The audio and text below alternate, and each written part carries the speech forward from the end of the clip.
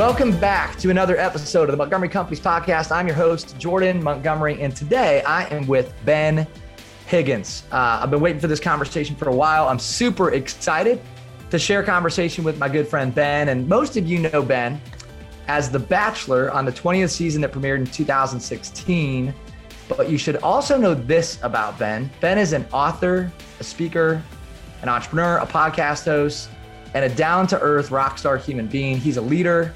He's getting married in November to his fiance, Jessica. And he's a big-hearted guy that's deep. And we're going to share a deep conversation today. But you should know this about Ben as well. He's the author of the book, Alone in Plain Sight, Searching for a Connection When You're Seen But Not Known. In 2017, Ben and his business partners founded Generous Coffee, a Denver-based roasted coffee business. The company uses its profits to support nonprofit organizations and other enterprises globally. Check out Generous Coffee. We're going to talk about that today as well. Ben is the host of Hope Still Wins, one of my new favorite podcasts, and is still the co-host of the hit show Almost Famous. As I mentioned, Ben is engaged to Jessica. They get married in November. He resides in Denver, Colorado. He's also dealing with a bum knee. I was with Ben in San Diego. This guy was tearing it up on a basketball court, tore his ACL for the third time. And so today he's down and out, but he's still here with us to have a conversation with our audience about life, leadership, love, and faith. Ben, welcome to the show, man. Thanks for being here. Quite the introduction. Thank you. Yeah, it is funny how the world goes around. Last time we were together, I was limping around trying to figure out what in the world I was going to do or how I was going to get home. And now I'm sitting in a chair after surgery talking to you, a little bit more recovered than before. But I'm pumped to be here, man. Well, we were in the middle of nowhere, like an hour away from any sort of like medical facility. You were a champ, man. You didn't say a single negative thing. And you get your legs back. So you can walk 2 days before the wedding, correct? 2 weeks. 2 weeks before the wedding. Yeah. So I am able to start learning how to kind of put weight on it and walk 2 weeks before my wedding. So I've got a few weeks to go. There's a weird, side of me that wants to be with a cane at my wedding. Like there's just a side of me that thinks that if I can have that excuse to have like a really cool cane, I'm not going to be angry about it. I'm actually going to be fairly excited. Now, my honeymoon, I would prefer not to be doing that, but if it has to happen, we'll have a beach themed cane for the honeymoon and a nice slick tux fitting cane for the wedding. And yeah, like maybe some people would feel extra sorry for you, get a few extra things. There's nothing better than somebody feeling sorry for you on your wedding day. Like that's right. That's a good feeling. You're already the center of attention, but then on top of that, you've got all these people that are trying to do things for you. Could be a pretty sweet day. Well, let's go here, man. So here's the thing. A lot of people know you as The Bachelor. You're so much more than that. We're going to talk about that today. But you have this crazy life story, and we love interviewing people and spending time with people that have really unique and interesting life stories. And more specifically, I love people who've been through stuff that's been difficult. And some people would look at your situation and they'd say, well, what's difficult about that? I'm going to let you talk about that because I know there's been some difficult parts of your journey. And you were just this kid that was born in Warsaw, Indiana, like out in the country, and you go to the University of Indiana. I should say Indiana University, right? IU. Yeah. But then your life explodes and you become this like famous public figure. And I'm not sure if you were ready for that. And I know it sort of rocked you in some really awesome ways, but also in some hard and difficult ways. So can you just walk us through that journey from like being raised in Indiana, normal life, to all of a sudden overnight, your life kind of explodes and evolves? Definitely. Yeah. Well, first off, I definitely have had pains and sorrows, but the truth of that is everybody has. And so one of the things I've learned as I've gotten older is, it's really hard to dislike somebody once you hear their story. And then the second is, you can assume pretty confidently that everybody in this world has had some type of pain and sorrow. And even if life on the outside looks perfect, or, I don't want to compare that my pains and my sorrows are any worse or any better than anybody else's, but we've all had them.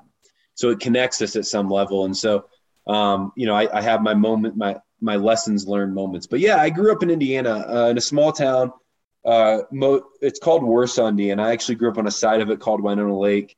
It's a great little town, man. It's at one point it was the Methodist capital of the world. I think it's now the Grace Brethren capital of the world, which is like a pretty small Midwestern denomination. So it's a very Christian. I guess the point is, like, you can get an idea. It's a very Christian town, which is so great for so many reasons and pretty like hard for others because you don't really get a great picture of the world. You kind of get put in a bubble. And you're also kind of pressured, I would say, into a faith that maybe is not your own, or maybe you're still exploring, and you kind of get pressured into these corners. And so that was kind of my childhood. Is being Christian was cool. Everybody went to church. Everybody, at least on the outside, acted like they had life together. Then I went to Indiana University. Well, I guess to pause there, it kind of makes sense for this story. I was an athlete in my golden years of life. And in high school, my junior year, I blew up my knee for the first time. And so that changed everything for me. It changed my identity. It changed my hopes. It changed kind of everything I'd grown up wanting to do. And so that was my first big, like, young childhood struggle, was learning how to adjust to that, and hurt my knee pretty bad the first time. And then went to Indiana University as just a student. Had to go and watch my buddies who I played AU basketball with play at IU, and I sat and became their friend in the stands, which was humbling and hard and weird, and I wasn't adjusting well to it. Left IU and moved out to Denver, Colorado. After a short stint in South America, I was living in Peru for a bit, working at a zoo and teaching English, and got broken up with by my girlfriend when I was down there. And so I came back home to try to get her back. That didn't work. So I moved out to Denver, started a job out here, and was really bad at my job. And I say all this to give like a little bit of perspective to where I was at in life. I moved to a city I didn't know anybody at. I had a job that I didn't really love, that I wasn't good at. I was still figuring out my identity. I was starting to become really comfortable with the idea that I was just going to live a life to make enough money to pay the bills and to go home at night, and then do it over and over and over again without any type of purpose or passion or value behind it. I was getting my mindset to be okay with that. When a lady at my office came up to me one day and she said, "Ben, you're not dating, you don't have any friends out here, and you don't really love your job. What are you doing?" I said, I don't know. I mean, I think this is just it. Like, this is the rat race. This is the game. And she said, if casting calls are going on in Denver right now for The Bachelorette, if I take you down there and buy you lunch, would you go? I said, I'm not going to a casting call. She said, okay, would you come up to my office and we'll sign you up for the show? And I said, I'd do that. So we went up to her office, signed up for the show. About 5 days later, I got a phone call from ABC, and they said, hey, we want to just talk to you about being on the show. And that's really where that started. And as I walked through that experience, my gauge for that was, hey, I just want to shake life up a bit. Like, that was kind of my prayer, honestly, was just like, I need something new. And this feels like something new in front of me. It's something different. And that was really my only desire. I just wanted to feel like I had something going for me again, because I really felt like I didn't. So you're at this kind of interesting place where you're about to jump into something new. You're sort of excited about it. I'd love to hear, what about it met your expectations? Like, what were the things where you're like, oh yeah, that's kind of how I thought that would go? And then I know there were some things that were like completely unexpected about jumping into that experience. And just for our listeners to know this, like, you were technically on The Bachelorette before you were The Bachelor. Yeah. Correct? Well, I mean, I think the whole thing rocked my world. Like, you got to still understand, I'm coming from a place, like, I mean, I don't need to like double down on it, but like, you got to understand where my mental space was. And you can assume I was not feeling very confident about myself, nor did I really know who I was at all. And then all of a sudden the show says, hey, how about you come out and be on The Bachelorette? I fly out to LA. It's the first time in my life I've ever been to LA. I land, there's a black car that picks me up. I'm starting to feel cool. 2-3 days later, I arrive to a mansion. And in that car, on the way to the mansion, you get in a limo at a hotel, and they drive you to the mansion to start the show. And I'm in this car with like a former professional athlete, a current professional athlete, a doctor, a fitness buff who looks like, the statue of David, and me. And I was a user manual writer. Like, that's what I was. And I wasn't even a good one. Like, I was a terrible user manual writer.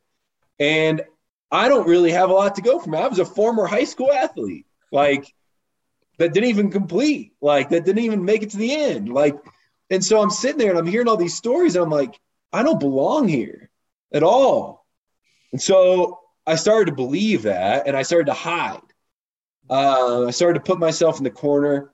I started to kind of only engage in moments that I knew I could say something that was that wouldn't be criticized. I was a wallflower because I was looking around this room. I was like, I don't belong in this space. And the truth was, most of my life, in most scenarios, I felt like I didn't belong. That kind of happened early on as a kid. I read about a lot in Alone in Plain Sight, but the idea of just not feeling like I belonged, not feeling like I was a part of anything. And this really heightened it, right? You want to feel like you don't belong, just go on a show with a bunch of really good looking people who are very successful and have a lot of different stories. Well, the other part of this is on that show, you start to, your only form of entertainment is to hear other people's stories. And I started to hear all these other people's stories, and my worldview, or my view of the world, I guess I should say, would probably be a better way to say that, was getting shaken consistently and constantly. I was hearing people's struggles with family. I was hearing people's the loss of close family members to them, raising children unexpectedly. Like, all these crazy stories are going on there, and my view of the world was being expanded, and my faith wasn't exactly catching up. Like, it wasn't ready for it. And so I'm going through this faith crisis during a time where I'm also being televised 24/7. So I don't really have a lot of time to process it, and I don't really have anybody to process it with.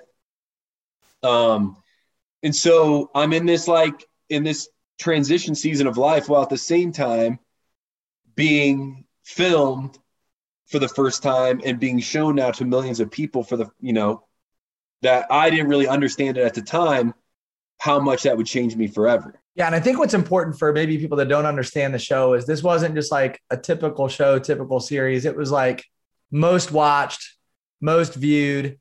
You made a comment that, like, kind of when you were going through that, if you wanted to be a part of something, like, people were down, they wanted to be around you. Like, you had this meteoric rise to fame, right? Is really the word that we would use to describe it. I mean, and I think that's why you wrote the book. Like, here's what it feels like to be seen, but not known. And there's probably some people listening that can relate. Could you go deeper on this idea of being seen, but not known, and maybe some of what you experienced throughout the climb and that rise, and then sort of being on top?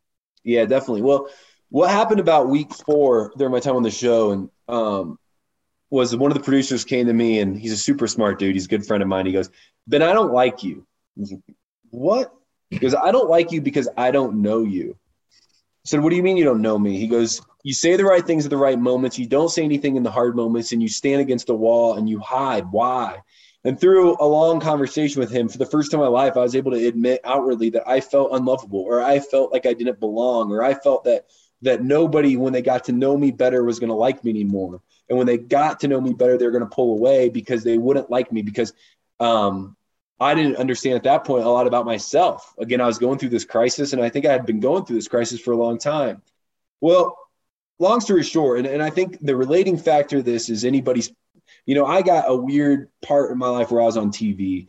That's just, a piece of my story. And it's also relatable in a sense with a lot of people's stories where, like, maybe you get a new job, or maybe you have a kid for the first time, or maybe you get married, or maybe you're single and you're not looking. And so you finally became confident enough in yourself to admit that, hey, you're just confident being single. Like, these huge moments in these life, these transition moments. Let's say the show's that for me, a transition moment. Well, then I get off of it, and now people start to want to hear me talk. For the first time in my life, I remember, and I say this, I tell this story, I was standing in front of a church group. I'm standing up in front of this group, and it hit me. It's like, I've had these same ideas and these same feelings and these same thoughts for years in my life, but now, because I was on a reality television show, people are taking me serious. Like, that doesn't make sense. It doesn't compute with me. And it started to make me feel like more of an object in a lot of ways. It also started to make me feel really sad because I didn't know personally like how well people knew me. And you could stand in front of an audience and people would clap or people would want a picture or whatever. But like the commitment to loving me well and supporting me well, I felt was fragile. I felt like it could fall apart at any time, at any moment, that I had to say the right thing to the right group, to the right people so that they would continue to follow me and like me. And if I didn't, then they would turn and run. And then I became The Bachelor. That really is where like this whole thing becomes almost comedic because I'm going through all this stuff and then I get asked to be The Bachelor and my pictures on the cover of magazines on the side of billboards. And it feels like a dream. It feels weird. I've always had this big fear of the Truman Show ever since I first watched the movie. My life started to feel like the Truman Show. Like I really felt like I was living the Truman Show. And it was the same thing. I felt like I was more involved with the world than ever, with people than ever, or more invited to have a seat at the table than ever. Yet I also felt more disconnected than ever because I felt like people were asking me to be there for something that I wasn't, or something that I felt like in a sense, maybe I was more than what The Bachelor was even portraying me as. And so I felt like I had to live up to this character of myself. Mm-hmm. So, and I wasn't ready for it. And to close that thought, like, again, there's no prep. Nobody's meant to be famous. I don't think anybody is meant to have that especially like that really quick rise to fame. I mean, I didn't have a skill set to fall back on. Like, I'm not a dancer. Mm-hmm. I'm not a singer. I'm not an actor. I'm not a great athlete. And so I become famous for what reason? Because I dated people on television, and that was sad to me. Like, it was sad to me that that's the reason that people best knew me. Well, here's what I think you are. I think you're humble. I think you're gracious. I think you're down to earth and generous. And I think that's what you're becoming known for now and what you are known for now. And you're doing some work that really matters and it's important and it's significant. But I think you're also really well positioned to meet people and reach people who are hurting or suffering or going through an identity crisis. Because all of us, to your point, whether you were on a TV show or you used to be an athlete or you used to have a certain job or a certain occupation, or maybe you used to have a certain role in life that you no longer have. And so like, I think we've all wrestled with that. At some point in our life, identity crisis becomes real. And some people listening are going through that right now. Yeah. You talk about suffering, and I want to go there because you talk about suffering in this really beautiful way. And somebody needs to hear this today. This is going to be an encouragement to people who are listening. And we'll just kind of riff on this topic of suffering. You said, find someone who is experiencing true joy, true connection, and true love who has not suffered. Mm-hmm. Yeah. And I want to know kind of why you said that, because then after that, you said suffering brings about perspective. Can you talk about your suffering and just how that's shaped and changed your life? Yeah. Well, I mean, if you read like ancient philosophy and modern philosophy, if you kind of explore this concept of suffering across different like faith traditions, one of the things that always comes about is this idea that like suffering in itself is not always bad. Like there's something that is born from it, that there's a redemption that comes. As a Christian, our story is one of redemption and reconciliation and of growth and something new. It's a story of revelation. It's a story of something new coming about. And so as I started to suffer more and more in my life, be that maybe addiction, be that career changes, be that identity crisis, be that loss of family, loss of friends, I was trying to dive into what does this mean? Because being in the midst of suffering is a terrible feeling. It's hard. And if anybody's feeling it right now, it feels heavy and it feels like there's no place to turn and it feels like there's no way out. And deep suffering can last for years, months, days, maybe minutes, but suffering hurts and it's not fun to be in it. And so instead of in my earlier life, when I was going through seasons of heaviness and suffering, I would just try to work my way out of it as quickly as possible. And the more I did that, the more I felt like I was numbing myself to something beautiful. I felt like I was just numbing myself to lessons learned.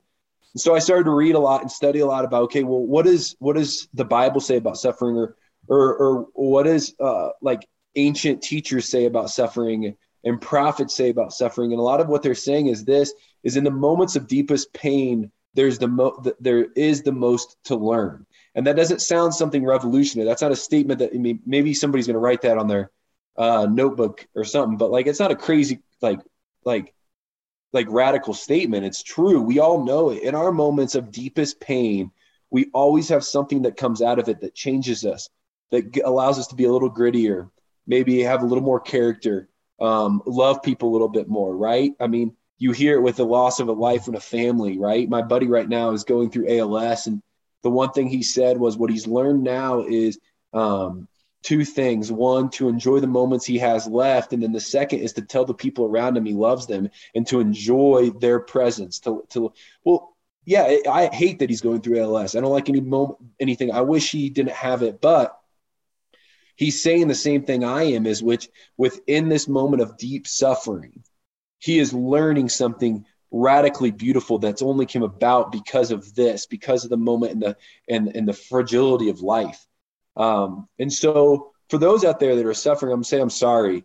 But the final thing I'll say is also in this, what you're feeling and what you're experiencing right now is going to allow you to be more empathetic to those around you as they also go through that, because every one of us is going to go through pain. Every one of us is going to go through suffering. Every one of us is going to have sorrow. And so your pain, your suffering, your sorrow will allow you to be a better friend, a better family member, a better partner, a better human on this earth to those who are also going through it.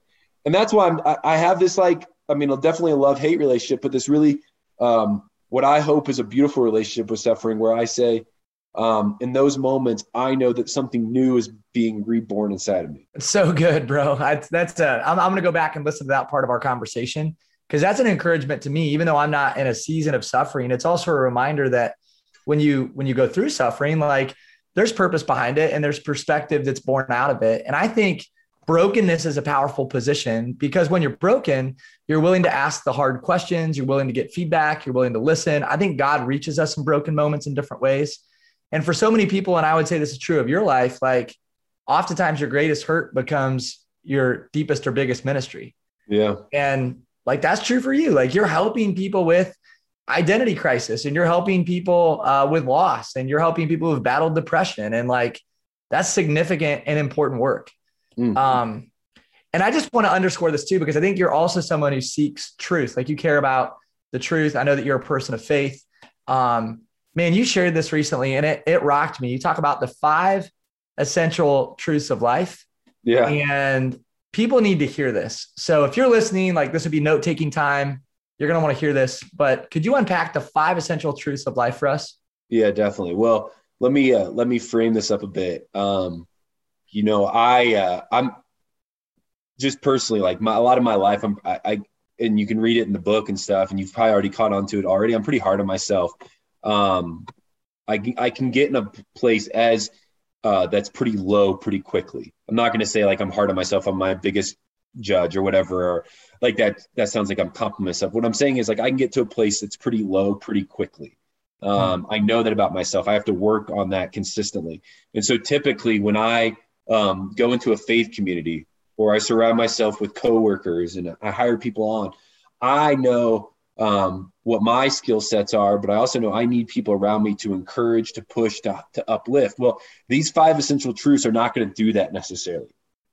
So they're going to hit hard, and they're going to hit fast, and they're going to be really painful to understand, but I'm asking you to see the beauty behind each and every one of them here. And here's the 5 essential truths. Richard Rohr came up with this, but the 5 essential truths, it's life is hard. You're not that important. Your life is not about you. Number 4, you're not in control. Number 5, you're going to die.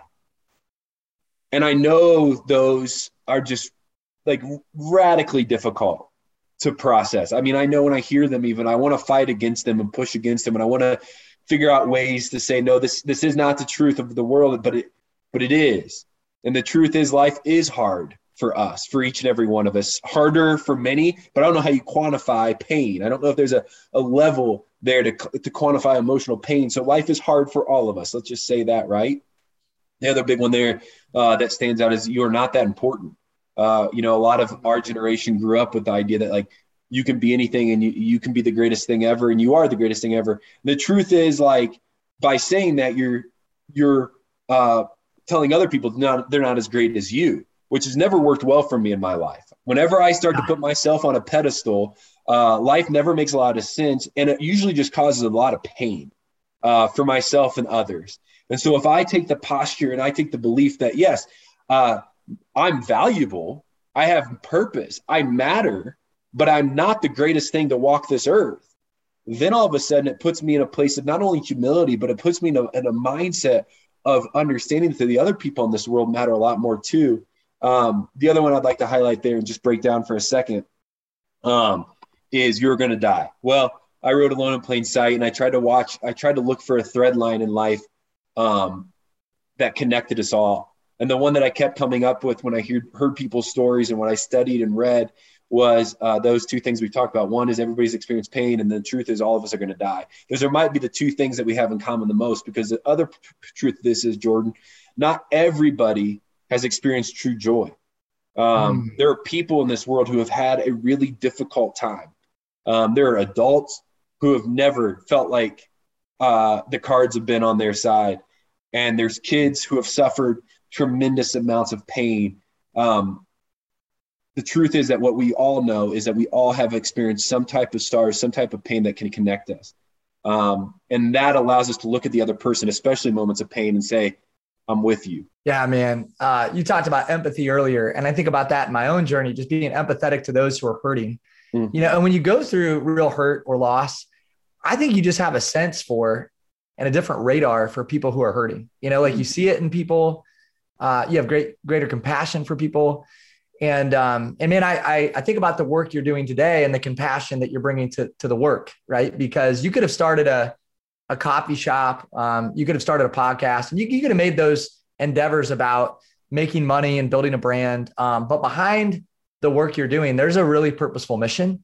Yeah. And I want you to talk about Hope Still Wins. And I want you to talk about Generous Coffee, because again, somebody's hurting right now, and you're trying to think through, like, how do I use my hurt to create a ministry, or how do I use my hurt to write the next chapter? And I think you've done that, man. I think you've used some really difficult stuff to write the next chapter of your life that's ultimately focused on others, that is filled with humility.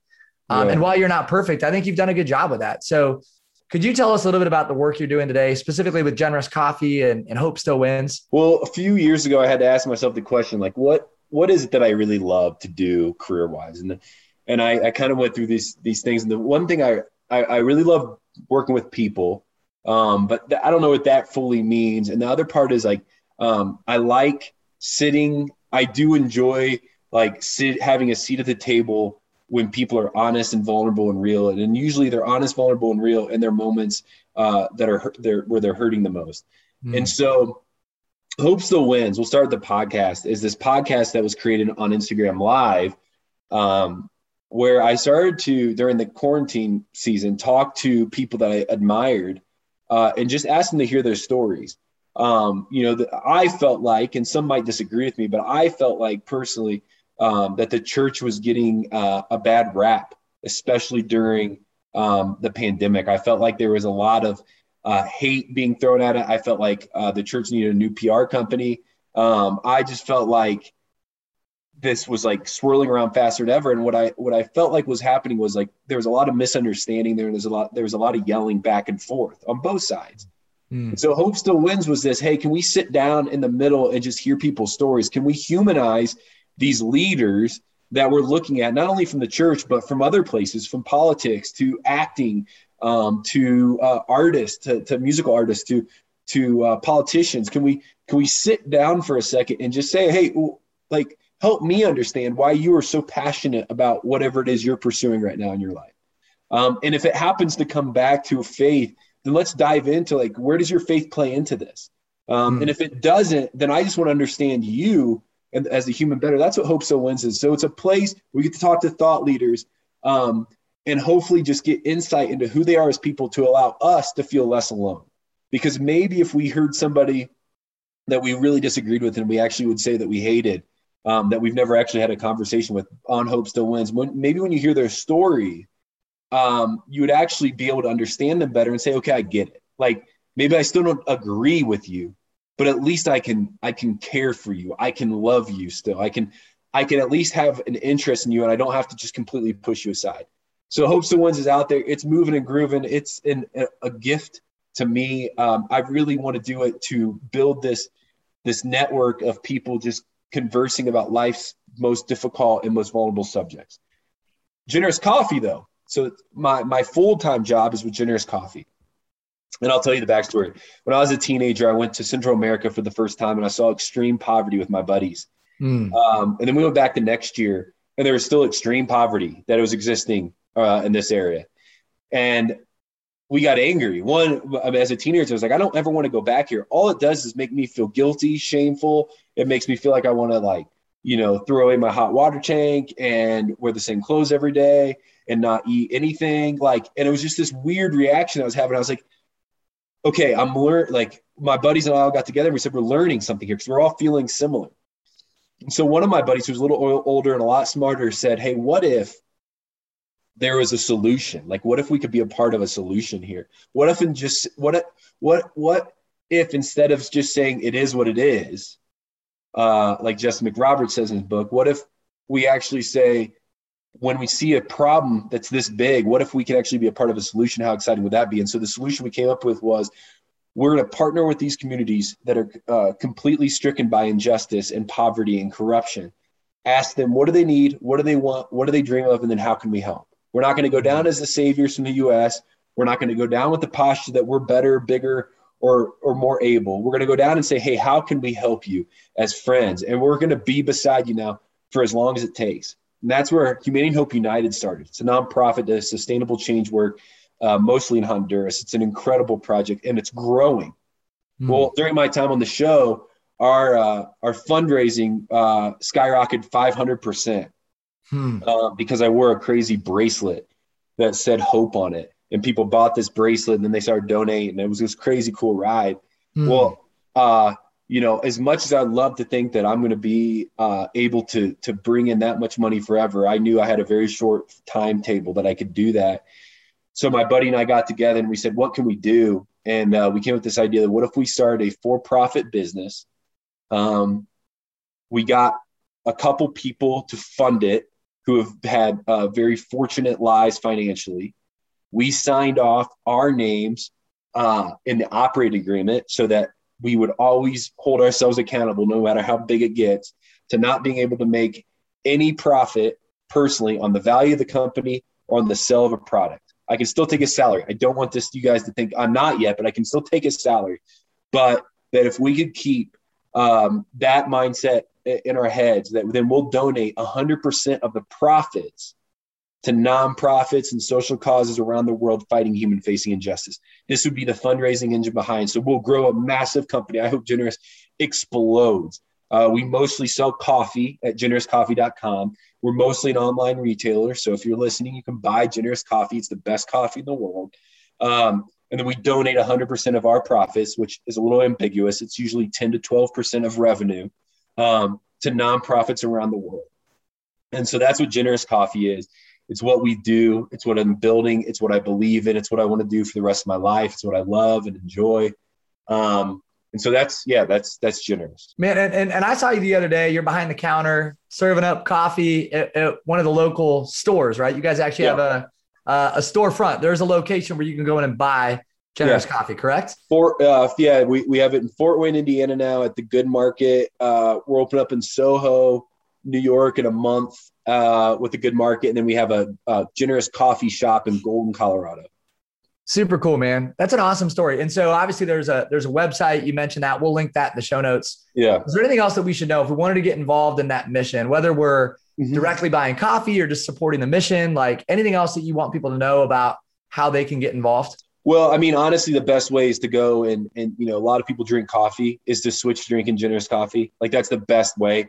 to be honest, like it's my greatest sales pitch is just like buy Generous Coffee. That would be a huge help. And, coffee, I could go, on for a long time, and I got to be careful because I know this isn't what it's about, but you got to be careful of where you're purchasing your coffee. Coffee has a lot of injustices behind it when it comes down to the producers and what they're making and how they're being treated. And so, if you're out there and you're somebody's like, hey, I'm drinking coffee every day and I can afford to pay $3 more a bag to drink coffee that we know is doing good and then giving back, Generous is really a good answer to that. And I'd love for as many people as possible to do it. Also, I'd say if you get a chance, like travel with us sometime when traveling can really exist and do it. It's always good to see it with your eyes. I can talk, sit here and talk to you all day about Generous and Humane Hope United. And until you see it, I don't know how well it sinks in. But that's it. And I'd say the final way to get involved is to go out and fight injustice in your own communities. Generous, what we talk about, we have a group of 200 ambassadors around the U.S. that really advocate on behalf of Generous. They exist everywhere. And it's great if they were the best salesmen in the world and they went out and sold our coffee, and they really don't. But what we tell them to do is all we ask you to do as Generous ambassadors to go out and be generous in your communities, like be community changers and makers. Look for the people that are hurting around you. I believe local gifting. I learned this, local service. I learned this from Bob Dalton, who was also with us at the gathering. Is the next wave that's really going to make an impact in this world. When we start to focus locally on the people that are hurting the most, we're going to make huge change. And so, just focus locally. Yeah, man. Well, I feel your heart behind everything that you just shared. And I know that you're heavily invested. And I know that you wanted to talk about that. You did talk about that a lot at Young Guns when we were together, and I just admire the fact that that's the path you're going down. Because it would have been really easy for you to monetize the brand or sell a product or make your name famous and continue with that mission. But I just so much appreciate that you've allowed your faith to be worn on your sleeve. You've made your mission about others. You've kept the posture of humility. And while I know you're not perfect, I really admire that. And you've got a new customer. We're going to buy Generous Coffee. Thanks, buddy. But we're also going to find other ways to get involved in the mission. I hope if you're listening, you too would do the same. And I hope that you'll go check out Hope Still Wins the podcast. Pick up Ben's book, Alone in Plain Sight. Just came out February of 2021. Is that right? Yeah. We're not even a year in. We're 7 months in. Yeah. New book. Go check it out. Somebody's listening. They go, man, I didn't know this guy was so deep. I didn't know he was doing so many things. I didn't know he cared about these causes. And man, it's just a pleasure. Even though I knew a lot of this stuff myself, like I learned some things about you today and certainly was inspired by our conversation. Anything else that you want our listeners to know about you, the work you're doing, or anything that you want to share before we wrap up? No, I mean, we've touched on a lot of it, and I appreciate that. I think this is all, and I appreciate your kind words, and it's all great. And really what I get excited about now and what fulfills me up is thinking that, you and I taking an hour today to talk will maybe just not only inspire me, inspire you, but inspire somebody listening to go out and care for somebody around them. I know I need it in my life for people to care for me. I know there's somebody out, listening that they know somebody that needs them to care for them. And that's what I'd ask is just continue to keep that posture of knowing that you're not the greatest thing to walk the earth, but people need you. And people are hurting and life is hard. And so to always be alert and aware at like what kind of impact you can make in the life of somebody hurting today. And man, if that happens, that'd be a huge win. Also, if you bought Generous Coffee, that'd be a huge win. Hey, well, I'm going to try to do both those things. So challenge accepted.